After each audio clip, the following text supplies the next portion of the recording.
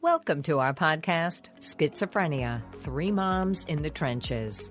From the place where schizophrenia and real life collide. East Coast, West Coast, Middle America. With Miriam Feldman, Mindy Greiling, and Randy Kay. Hi, I'm Randy Kay, and I am the author of And Behind His Voices, One Family's Journey from the Chaos of Schizophrenia to Hope. This is a special replay of what actually got Schizophrenia Three Moms in the Trenches started. It's when I first met Mimi Feldman and before I met Mindy Greiling. But Mimi and I were honored to join another friend, Laura Pogliano, and have a conversation with Bob Kolker, the author of Hidden Valley Road. Please join us in a replay of this conversation as we end Season 1 of Schizophrenia Three Moms in the Trenches. Season 2, by the way, will start in about a week as we talk about crisis intervention training. So look for that episode 26, otherwise known as Season 2, Episode 1. Meanwhile, here's Mimi and Laura and me and Bob. Is There Hope Beyond Hidden Valley Road, a book I'm sure you've heard of by now. As the mom of a promising young man who developed schizophrenia and devastated our family, as any illness does, I know how important kinship was to my sanity. In fact, it was the only thing I could control as my son's sanity spun out of control. The goal of this conversation today, which is kind of three moms with sons diagnosed with schizophrenia, and each of us raised our sons at about the same era. We're going to talk with best-selling author and research guru Robert Kolker about his book, The Hidden Valley Road, which is Oprah's selection and the #1 best-selling New York Times, about the Galvin family. And we'll talk about how it is for us, families in 2020, and really importantly, what needs to happen next in the field of schizophrenia. So today we're talking with Bob Kolker, Robert Kolker, a journalist and nonfiction author. His first book, Lost Girls, was a New York Times bestseller and was recently adapted for a Netflix film. His new book is Hidden Valley Road, Oprah's book club selection, and an instant #1 New York Times bestseller, every author's dream about one family's struggle with mental illness, and what a family it was and is. Miriam Feldman is an artist, a writer, and the mother of an adult son with schizophrenia. And her book, Bob's, I ordered yours and it's coming tonight. So I read it ebook style, but I don't have a hard copy to hold up, but we'll put this is Miriam's book. He came in with it and it chronicles her family's story. And that will be out July 21st. This is my book, by the way. And Laura Pogliano, who I have met and lobbied with in person, is a training and education consultant in Baltimore. She was primary caretaker of her son, Zach, who was also stricken with schizophrenia at age 17. Now, Laura is the former director of Parents for Care. That's a nonprofit that provides practical supports and small grants to caregivers of those with mental illness and their families.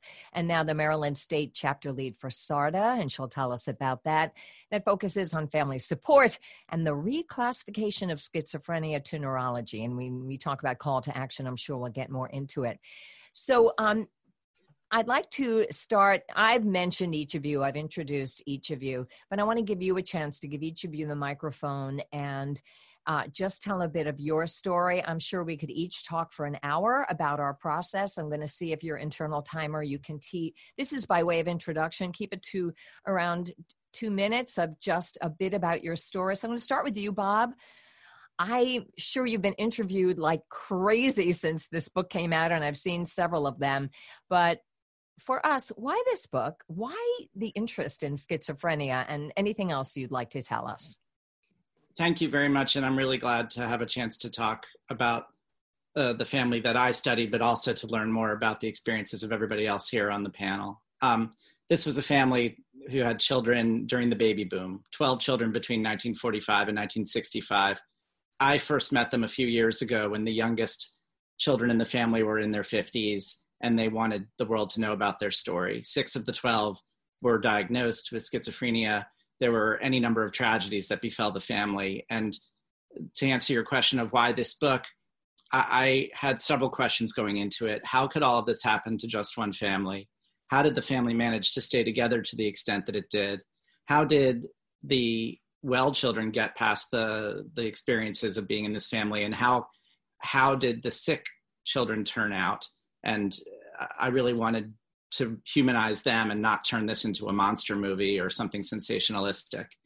And then finally, there was the mystery of schizophrenia, which I found to be really an underground subject still, despite the many excellent memoirs and writings and books that I ended up reading on the subject. If you're not personally exposed to it, it's its own sort of corridor still. The stigma is a little better, it seems to me, but I'll learn more from you all during this conversation. But back then, it was such an underground subject that the family really kept it quiet. I'll stop there for now and love to hear from the rest of you. Well, absolutely get more into it. Let me go to Miriam. If you can, again, I know we could each talk for an hour, but a brief story of your son, Nick, where he is now, and a bit about your book. I'm going to unmute you. Go ahead. Well, it started classically when he was a teenager. If you made the list of serious red flags for serious mental illness and you made the list of normal teenage behavior, you'd have virtually the same list. So they all act crazy in those years. They're all mercurial and all over the place. And so in the first years, I didn't realize anything was different with Nick. But as the time went on and his friends seemed to grow out of it and he got more and more problematic, we realized something else was going on. After his diagnosis, I realized I was alone in this. There was no help out there. I mean, there were some support groups and things like that, but schizophrenia, I always say it's like the bastard child of mental illness. It's the one that gets shoved really to the back of the attic where Auntie's living, because it's a disease that presents often in an ugly form. It can be violent, it can be nasty, it can be angry, it can be words being yelled, and nobody wants to look at this disease. So it's something that I think has also affected the treatment. But I educated myself, I advocated for him, I didn't give up. He's now 34. He lives in his own apartment nearby us. He has DHS workers who come once a day to give him his meds. And he's what they call a success story, because he's not on the streets and he's not dead. But I personally, one of my big issues is that somehow the treatment seems to end there. As long as we mitigate them to where they're not a problem to society and have a place where we can put them, we're done. And these are human beings who deserve to have a life and get better. It's like saying, we removed your leg because you had cancer, but we're not going to give you any therapy or any physical therapy or a wheelchair or anything. We'll just put you in a chair in a room and you can live out the rest of your life. And it's wrong. Thank you. And I know that you wrote a beautiful op-ed for Pete Early's blog about that, which I read, and it was so powerful.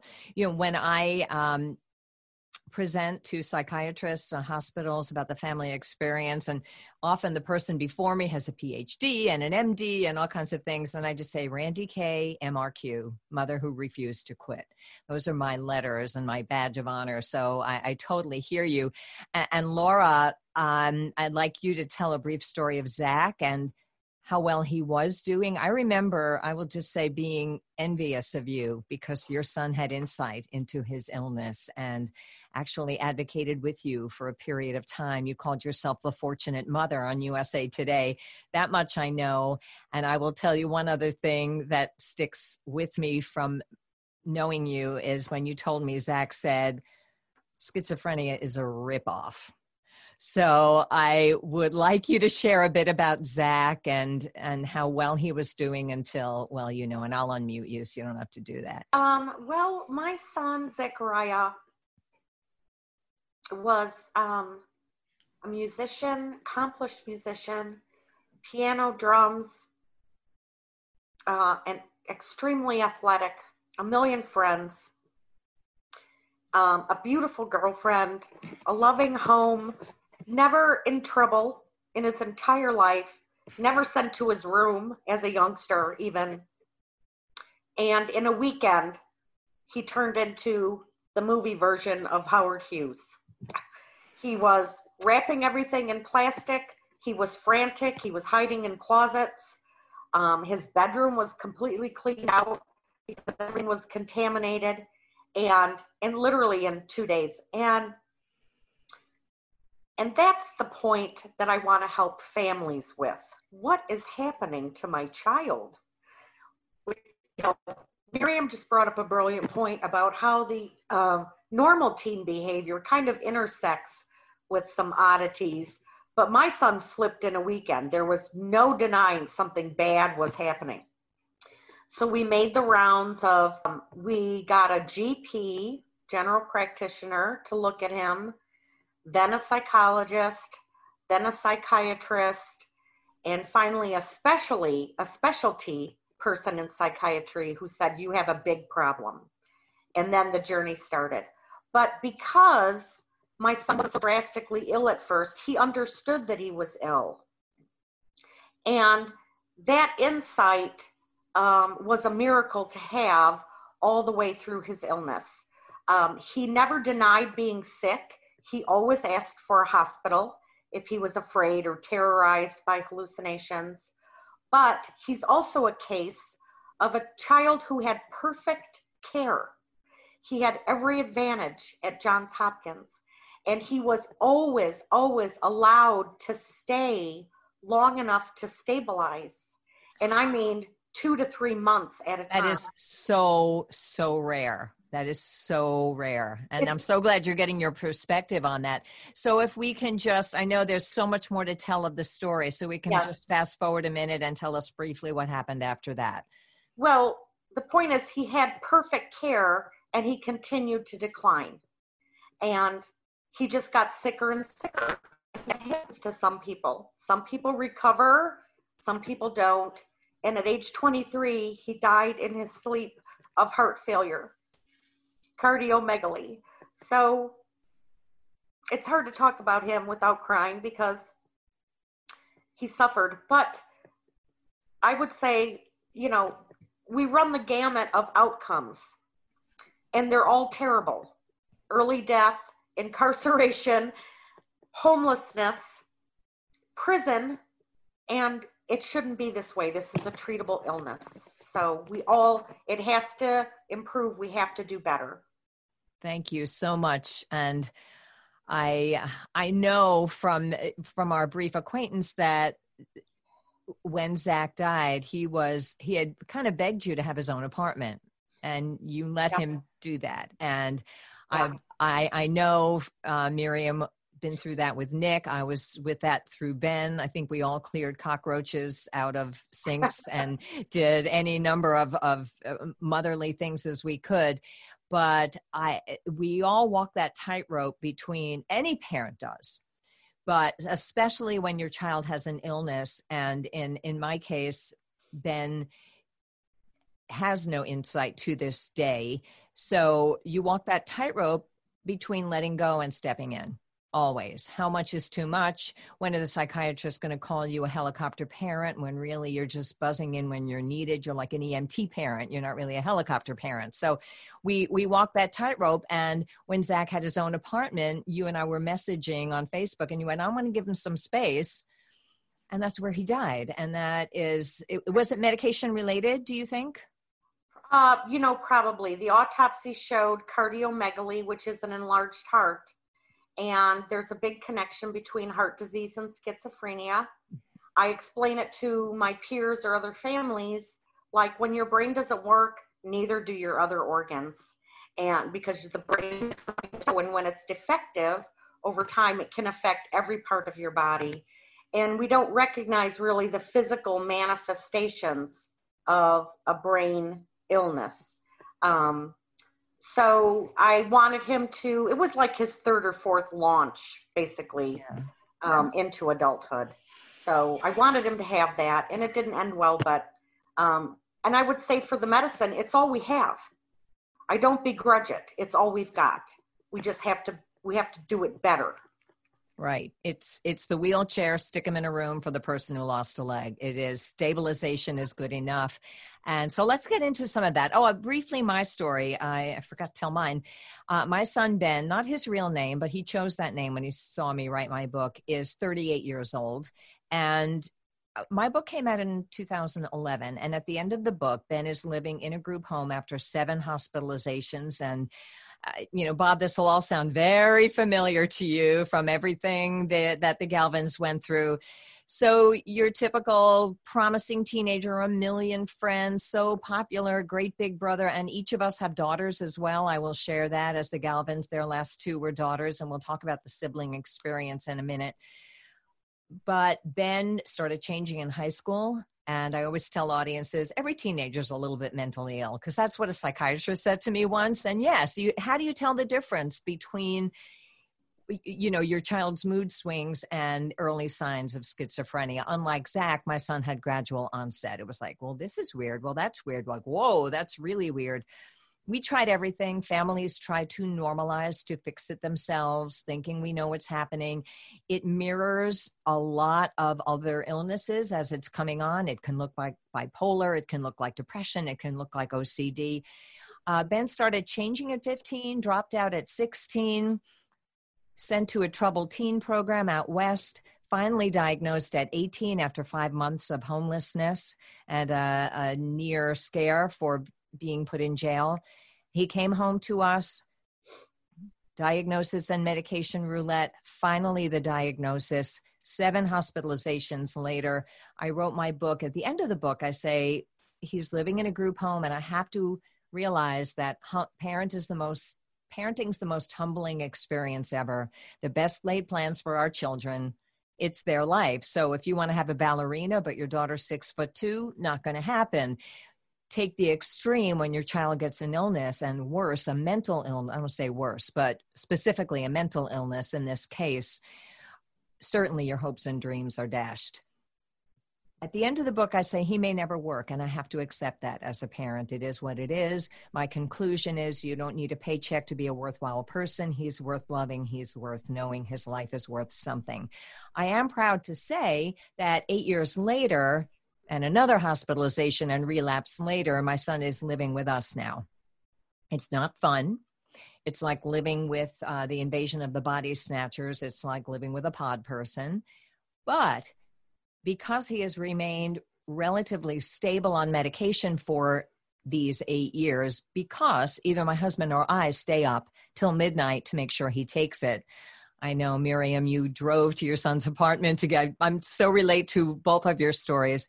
Anyway, then got to the point where he was working, got off Social Security, working as a server in a restaurant, so good at it because he relearned surface relationship skills, so good at it that people went on Yelp to say what a great waiter they had. And that was amazing, right? Totally, totally amazing. Paid his own bills, leased a new car, but is meeting those bills somehow. So he's stable and beyond stable. He's working and paying his own bills, which is amazing. And then comes COVID-19. And to say we're concerned is an understatement. But that's where we are. And I was able to move on to advocating for better recovery through structure and purpose and love and treatment. And so that's where we are, a bit of my story. Bob, I'm going to turn the microphone over to you because I asked, if I want to know if you have any specific questions that you would like to ask us.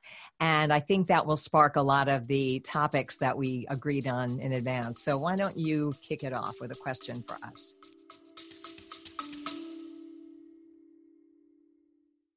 The heart behind the iMom podcast is storytelling, because every mom has a story to tell. I know that when I talk to my friends who are parenting and we share stories, we all end up feeling less alone and more capable of loving our kids well. You can find information everywhere on the internet. Some is bad parenting advice and some is pretty wise. We like to think there's a lot of wisdom on imom.com, and when you combine that signature wisdom with a great story, it brings parenting to life. We want a mom who's listening to see herself and her kids in these stories and rest in the confidence that she is the perfect mom for her kids. Check out the iMom podcast with new episodes every Monday. Thank you, Randy, and thank you, Laura and Miriam. This is really educational for me. There's a lot, of course, that I recognize from hearing about each of the experiences you folks have had. There's a lot of parallels with what the Galvin family experienced. And of course, it raises the question that Randy had going into this, which is what's changed between when the Galvins got sick in the late 60s and early 70s and now. And I think before I start asking questions, I should just point out that what struck me in listening to you folks is what Laura said about how you can't begrudge the medicine because it's all you've got. What I was surprised to learn was that the medicines that we have now are essentially the same medicines we had several generations ago. The 50s and 60s and 70s, the Thorazine and clozapine are really the great grandparents of all the medicines that are available for schizophrenia now, for acute schizophrenia anyway.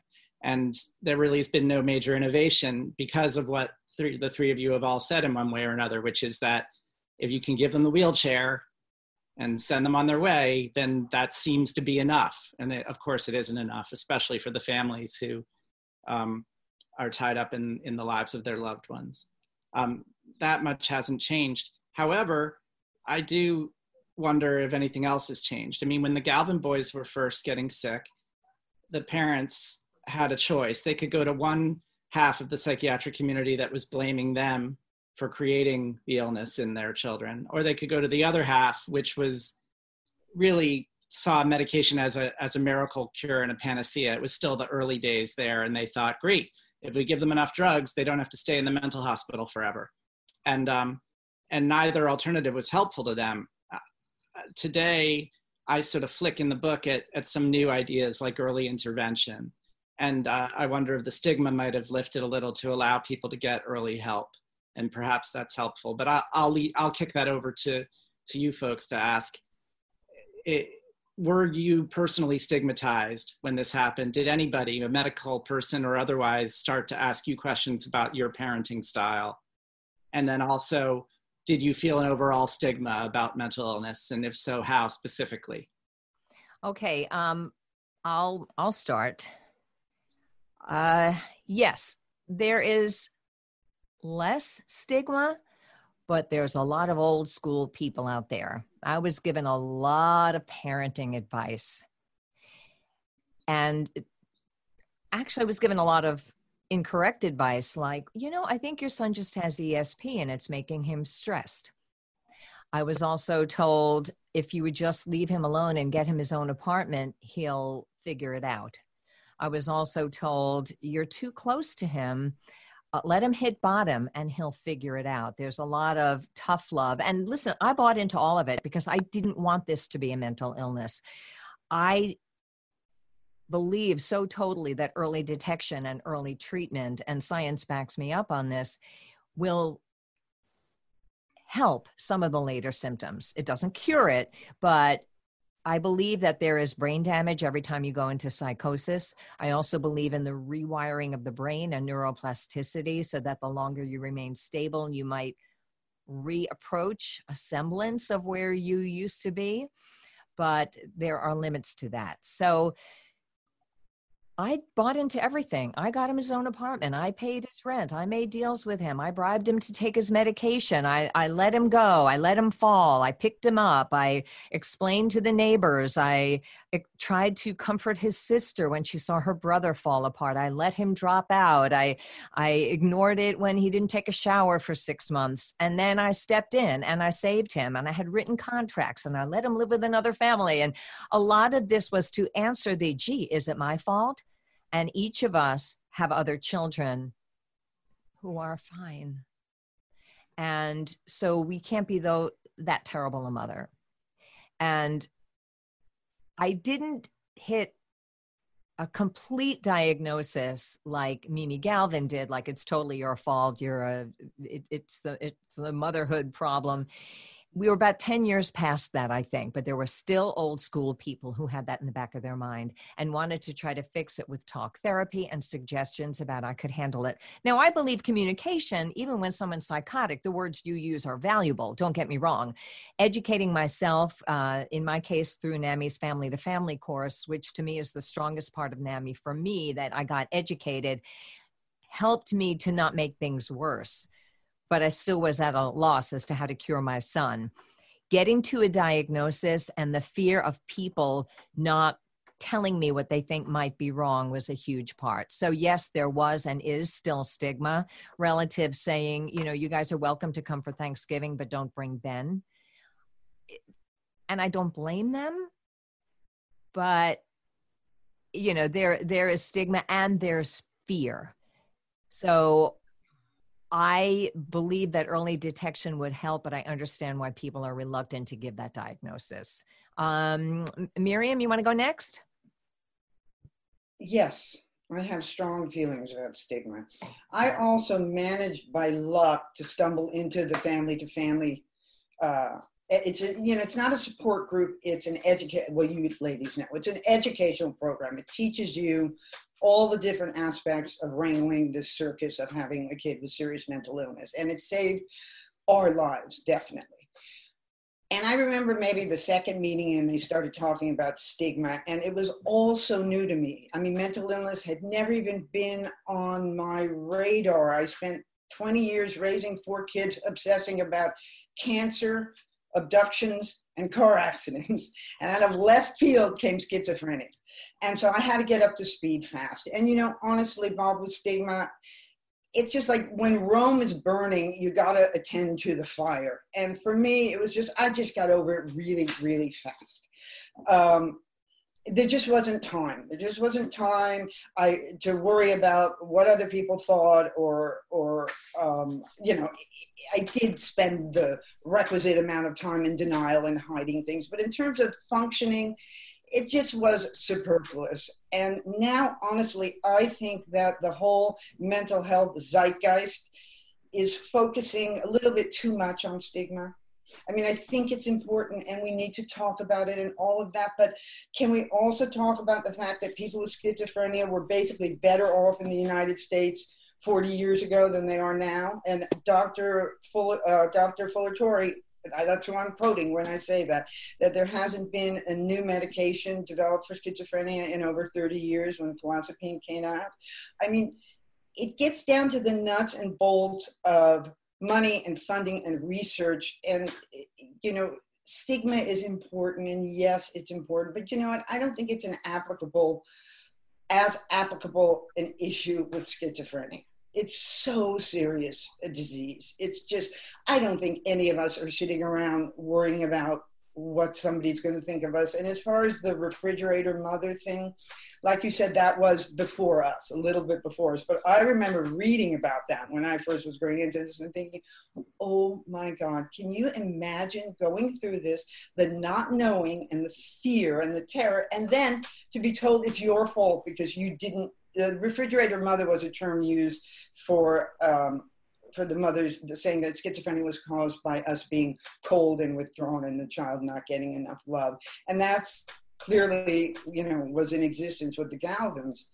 I can't imagine. I mean, it's such an impossible world to navigate anyway, and then to be blamed.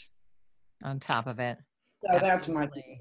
So we're actually getting into some of our platforms here, which is great. And I know, Miriam, that you advocate for, heck, let's find a cure for God's sake. Let's just stop stabilizing them. And psychiatric nurses I have spoken to and at conventions have said, we're as frustrated as the parents. We just get them stable and then they have to be kicked out the door and we never get to see the people we saved. Because we don't get to see who's underneath there. So there's frustration all across the board. Laura. We really don't care for people in this country who can't contribute to the economy, who can't pick themselves up by their bootstraps, who have to have assistance to live. We've proved it over and over. We treat them shabbily. And stigma is part of mental illness, but I would suggest it's really part of a lot of long-term chronic illnesses, right? It's not reserved for mental illness. Having said that, stigma is not what keeps people from care in many cases. We don't have enough qualified professionals. We don't have enough hospital beds. We don't have prepared, professional, competent paths through treatment. If you get cancer, you have a treatment modality, and we have no standardized paths to health for these illnesses. There's a lot of talk these days that although we understand now that schizophrenia is a biological illness and not caused by bad parenting, there is a discussion about environmental triggers that might induce psychosis. And with the Galvin family, hindsight was always 20/20. Somebody would have a psychotic break, and then years later they would say, oh, he had his heart broken right before that, and that must have triggered his psychosis. And I wondered if when each of you, when your sons had the onset of illness, if you, in your first interactions with medical care, said, I think it's because X happened, or I think it's because Y happened. Did you have suspicions about the environment?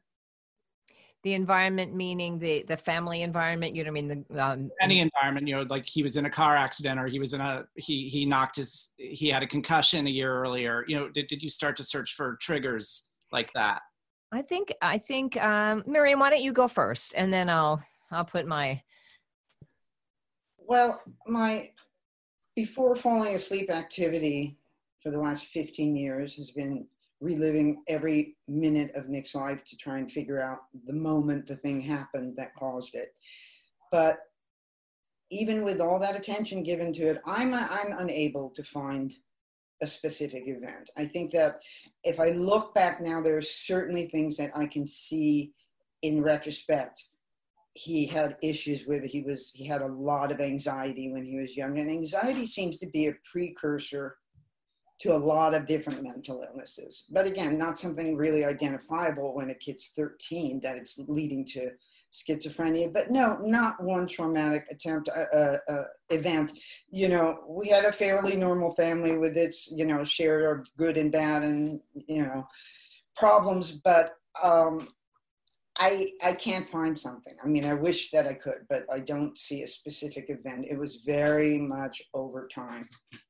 Yeah, I think the explanation that rings true for me is that it's sort of a ticking time bomb in your brain that has a timetable when it's going to go off. Like they say that Alzheimer's is there in the brain and just waits until age. And yet when I taught family to family, I learned the concept of the second hit, that stress does have an effect. You know, it's nature versus nurture. We all think about that. In my son's case, of course, I worried, oh my God, did I change the cat litter while I was pregnant? Did I cause this? Did I have the flu? You know, we always wonder what we could have done differently no matter what.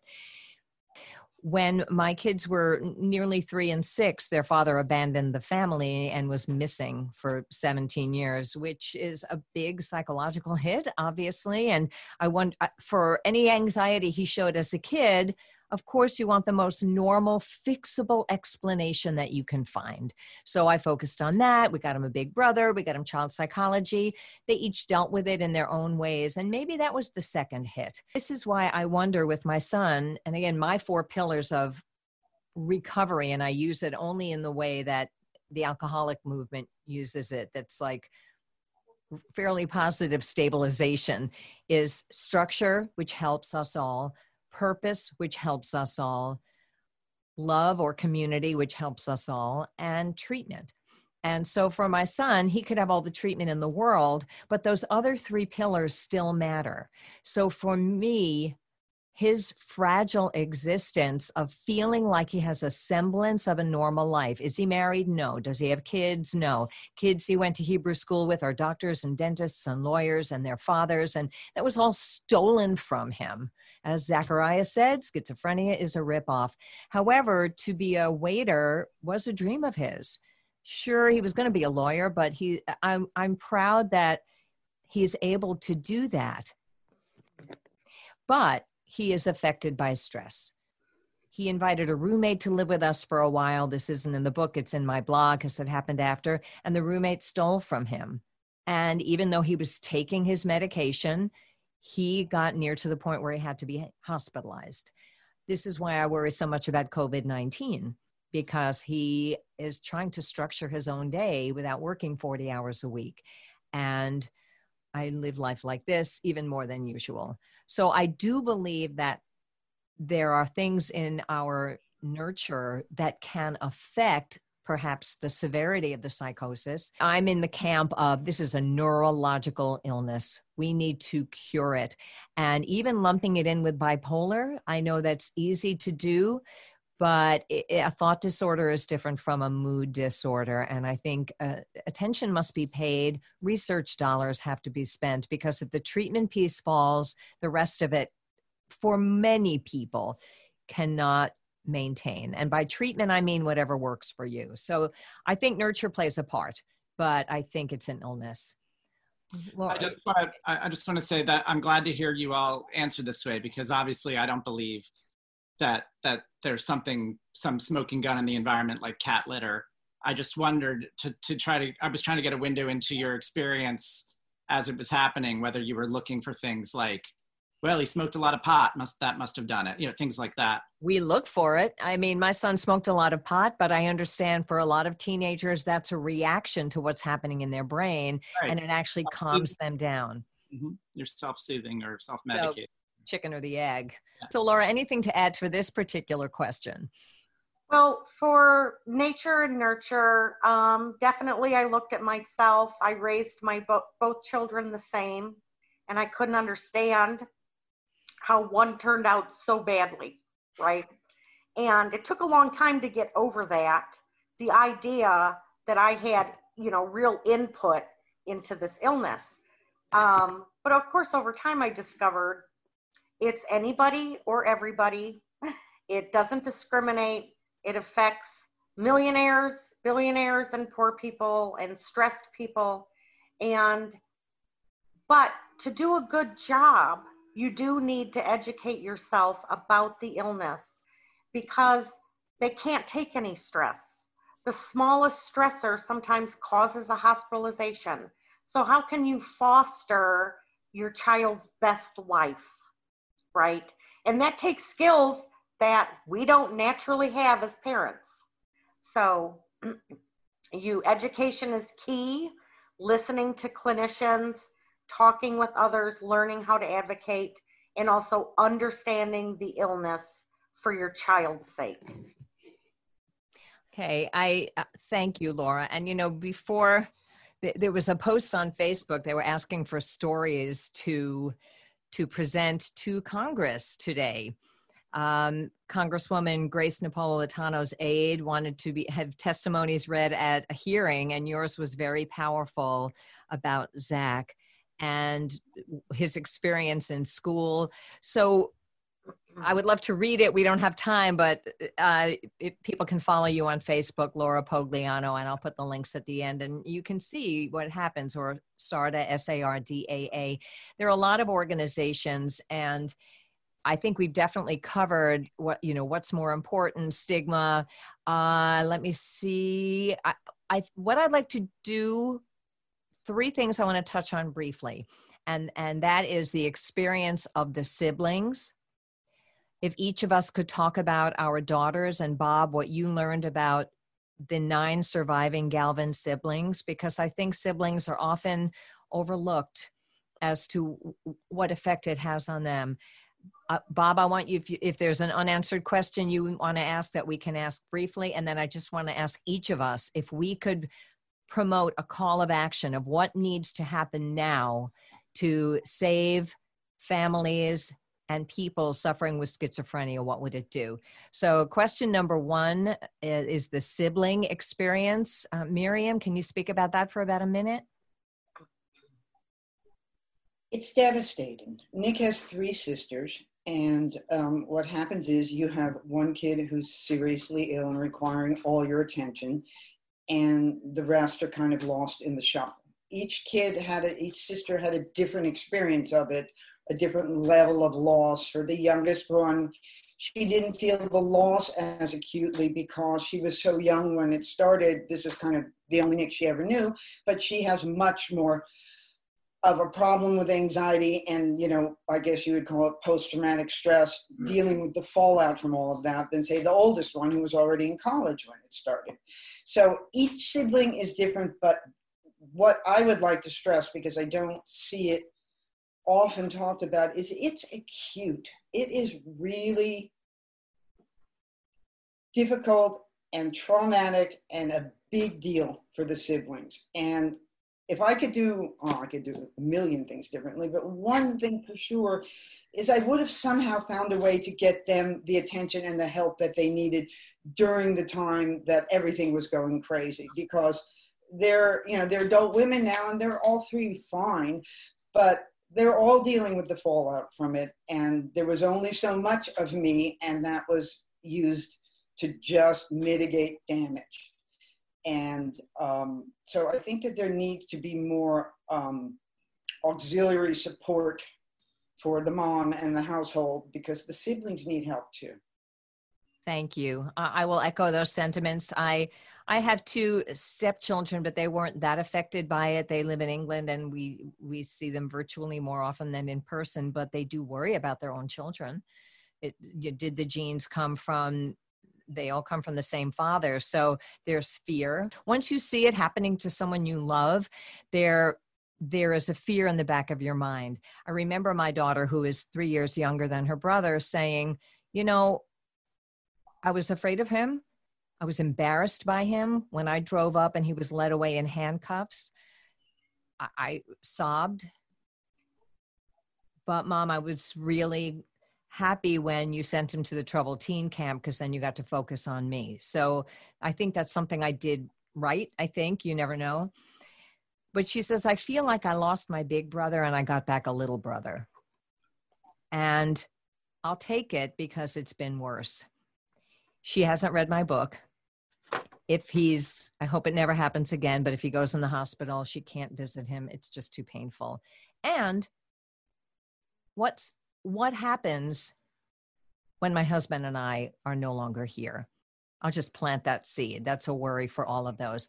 Laura, in about a minute, can you sum up for you?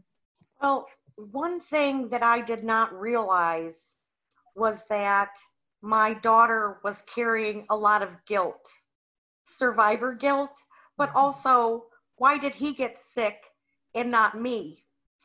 I understood from this illness that I was going to have to work really, really hard to make Leah feel special all the time.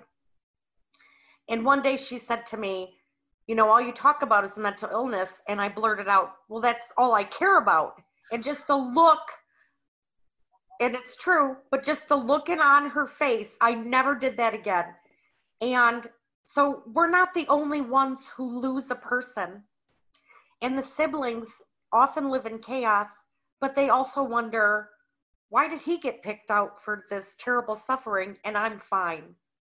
So yes, sibling support needs to be wrapped right into the whole family to understand and deal with this chaos as best as possible. Thank you. And Bob, that is certainly reflected in your book as well. You spoke to Mary/Lindsay a great deal, and Margaret as well. And there are other brothers who are well and 3 surviving with the illness. Bob, was there anything burning question that you left unasked, or should we move on to calls of action? I would love to hear about your calls of action, but I'll also say that the echoes in the book in Hidden Valley Road are really, really acute. Everything you're talking about, both your experience as parents and what the siblings experienced are there are similarities to the Galvin family. And the challenge in the book was to get everybody's point of view, to get the mother's point of view and the children's point of view. The children do start off feeling forsaken, the Well children do, and feeling critical of their parents, but then they get new perspective as they get older. And so I was glad to be able to try to provide that kind of complexity to this very difficult issue.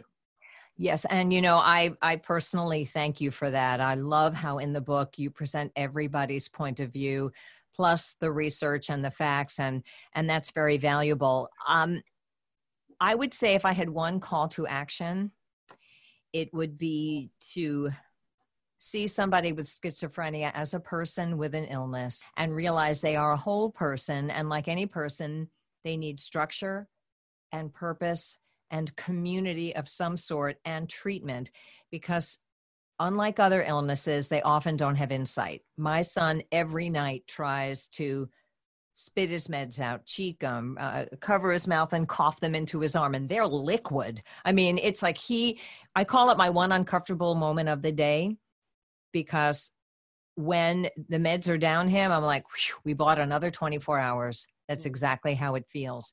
But my husband and I can't go on vacation. We don't go to bed at the same time. There's a lot to it that, you know, if he were paralyzed in a wheelchair, we would support him too. But I think those 4 pillars all need attention, and research needs to happen for early detection and finding a cure. And one of the reasons I wrote my memoir is for healthcare providers to understand, by the time you meet the families, it seems like the parents are crazy, but we're not. We're just at our wits' end. And if you have an idea of what we have gone through before we were able to knock on your door and ask for your help, I hope that you will include the family as much as possible in the treatment, in the information, and in the diagnosis. Respect for the family is huge. Laura, you're unmuted, so why don't you say your one call to action? My one call to action, despite all the things that we need, which are enormous, it's a really, really long list of things that need to change, but we have to have better research. We have to fund this the same way we fund any other chronic terminal illness. That's the only path forward. We have to understand what's happening and fund it. Okay, we got most of that. It was a little choppy, but we got most of it, and I'll put it in the transcript. Thank you. Miriam. Well, I'm going to focus on one other little aspect, because, not little, huge, because you two have really covered a lot of what I would have said. I think there's something else that bears looking at and always remembering, and that's it. We're all of us the lucky ones. We're educated, we have means. Like you said, Laura, your son got perfect treatment, and it still didn't make a difference to the outcome. And so here we are in this position of, I guess the term these days is privilege, but we have them. You know, I used to drive on the street and see the crazy guy on the corner screaming, covered in dirt, and think, how could his family let this happen? You know, he's somebody's son, he's somebody's brother. How could, and now I understand. And the thing is, the vast majority of families dealing with exactly the same circumstances we have don't even come near to having the resources that we have. And the prisons and the streets have become the de facto mental health facilities. We've disassembled what used to be a mental health system and didn't replace it with anything else. And we need to take into consideration these tens of thousands and thousands of families and individuals with schizophrenia who the idea of treatment is so far beyond anything that they could attain. And look at us and how we struggle with the situation. Here we are, 3 moms. One, her son is tragically gone. The other 2, our lives are difficult and mitigated by this disease, and yet we're all success stories compared to the other ones. And I think that we need to make provisions in our policy and changes in our laws that make care for the severely mentally ill available for everybody, not just rich people. Thank you. So far we have early detection, more money for research, more respect and care for the family, and a big picture of the problem, and certainly political leadership is involved, science is involved, caregivers are involved. Bob, anything to add to that? And then we'll have you each say how we can get in touch with you. Bob? I think the research part of it, I'd like just to put a finer point on it. The pharmaceutical industry, first of all, isn't being motivated enough by people with the illness, because they quite often can't advocate for themselves, and families do what they can, but it's not like breast cancer or prostate cancer or even Alzheimer's or autism. The stigma still exists, and so it's still harder to break out and really put pressure on pharmaceutical companies. Also, rats don't get schizophrenia. So you have to try drugs on humans, and that's expensive and risky. So that's even less of an impetus for them. And so it's a very tricky situation. And then finally, so many of our mental illness drugs, even the best ones, were developed by accident, and they were developed for something else. And so it's, in a way, not so surprising that there hasn't been a huge innovation for schizophrenia, given those three factors. And it's just troubling to me. And I think I'd love to be able to raise the alarm about that. Thank you so much. That perspective is in your book and important to remember. One of the biggest problems is, you're right, my son won't advocate. He's not going to go to a job and say, hey, I have schizophrenia. These are the changes you need to make so we can work together. He doesn't even want to admit it. And I'll just leave it at that, because we've covered so much. And so, Bob Kolker, your book is Hidden Valley Road. I think people know how they can get it, but do you want to add anything about a plug for anything, how we can get in touch with you? Obviously, you can buy the book on Amazon. It was on back order when I ordered it, but anything you want to add about how people can contact you or get in touch with you? I have a website, robertkolker.com, and there's a way to reach me there. I'm delighted to continue a dialogue in any way possible. Thank you so much. Laura? I'm available on Facebook. I'm available through SARDA, the organization. Can you spell that so people have SAR? SARDAA. And I would like everyone to buy Robert's book, Mimi's book, Miriam's book, and Randy's book. They have been amazing stories, and you will understand the illness so much better by reading these three books. Thank you so much. Miriam, I'll hold up your book while you talk. I got my book. I'll hold it up. So this is my book, and it comes out on July 21st. And just so you know, because it's an interesting little tidbit, the cover is a self-portrait that Nick did when he was 16. This is how talented an artist he was. And you can see it's kind of a prescient picture. He looks a little concerned there. So that's what we use. And you can find me at miriam-feldman.com or on my publisher's website, the Turner Publishing in Nashville. Thank you. And I'm Randy Kay. I'm also a speaker and an actor. So you can go to randykay.com, RANDYEKAYE.com. But my book has its own website, benbehindhisvoices.com. And there you can find the blog about how Ben is doing now. And you can also like my Facebook page. My profile has all pictures of my grandchildren, so I don't think you want that. But the page, you have to look for Randy Kay Official, and you can get on there. And Bob, thank you so much for joining us. Laura, Miriam, three moms talking to Bob Kolker. Let's see what we can do to make things better for those with schizophrenia and their families. And thank you for joining us.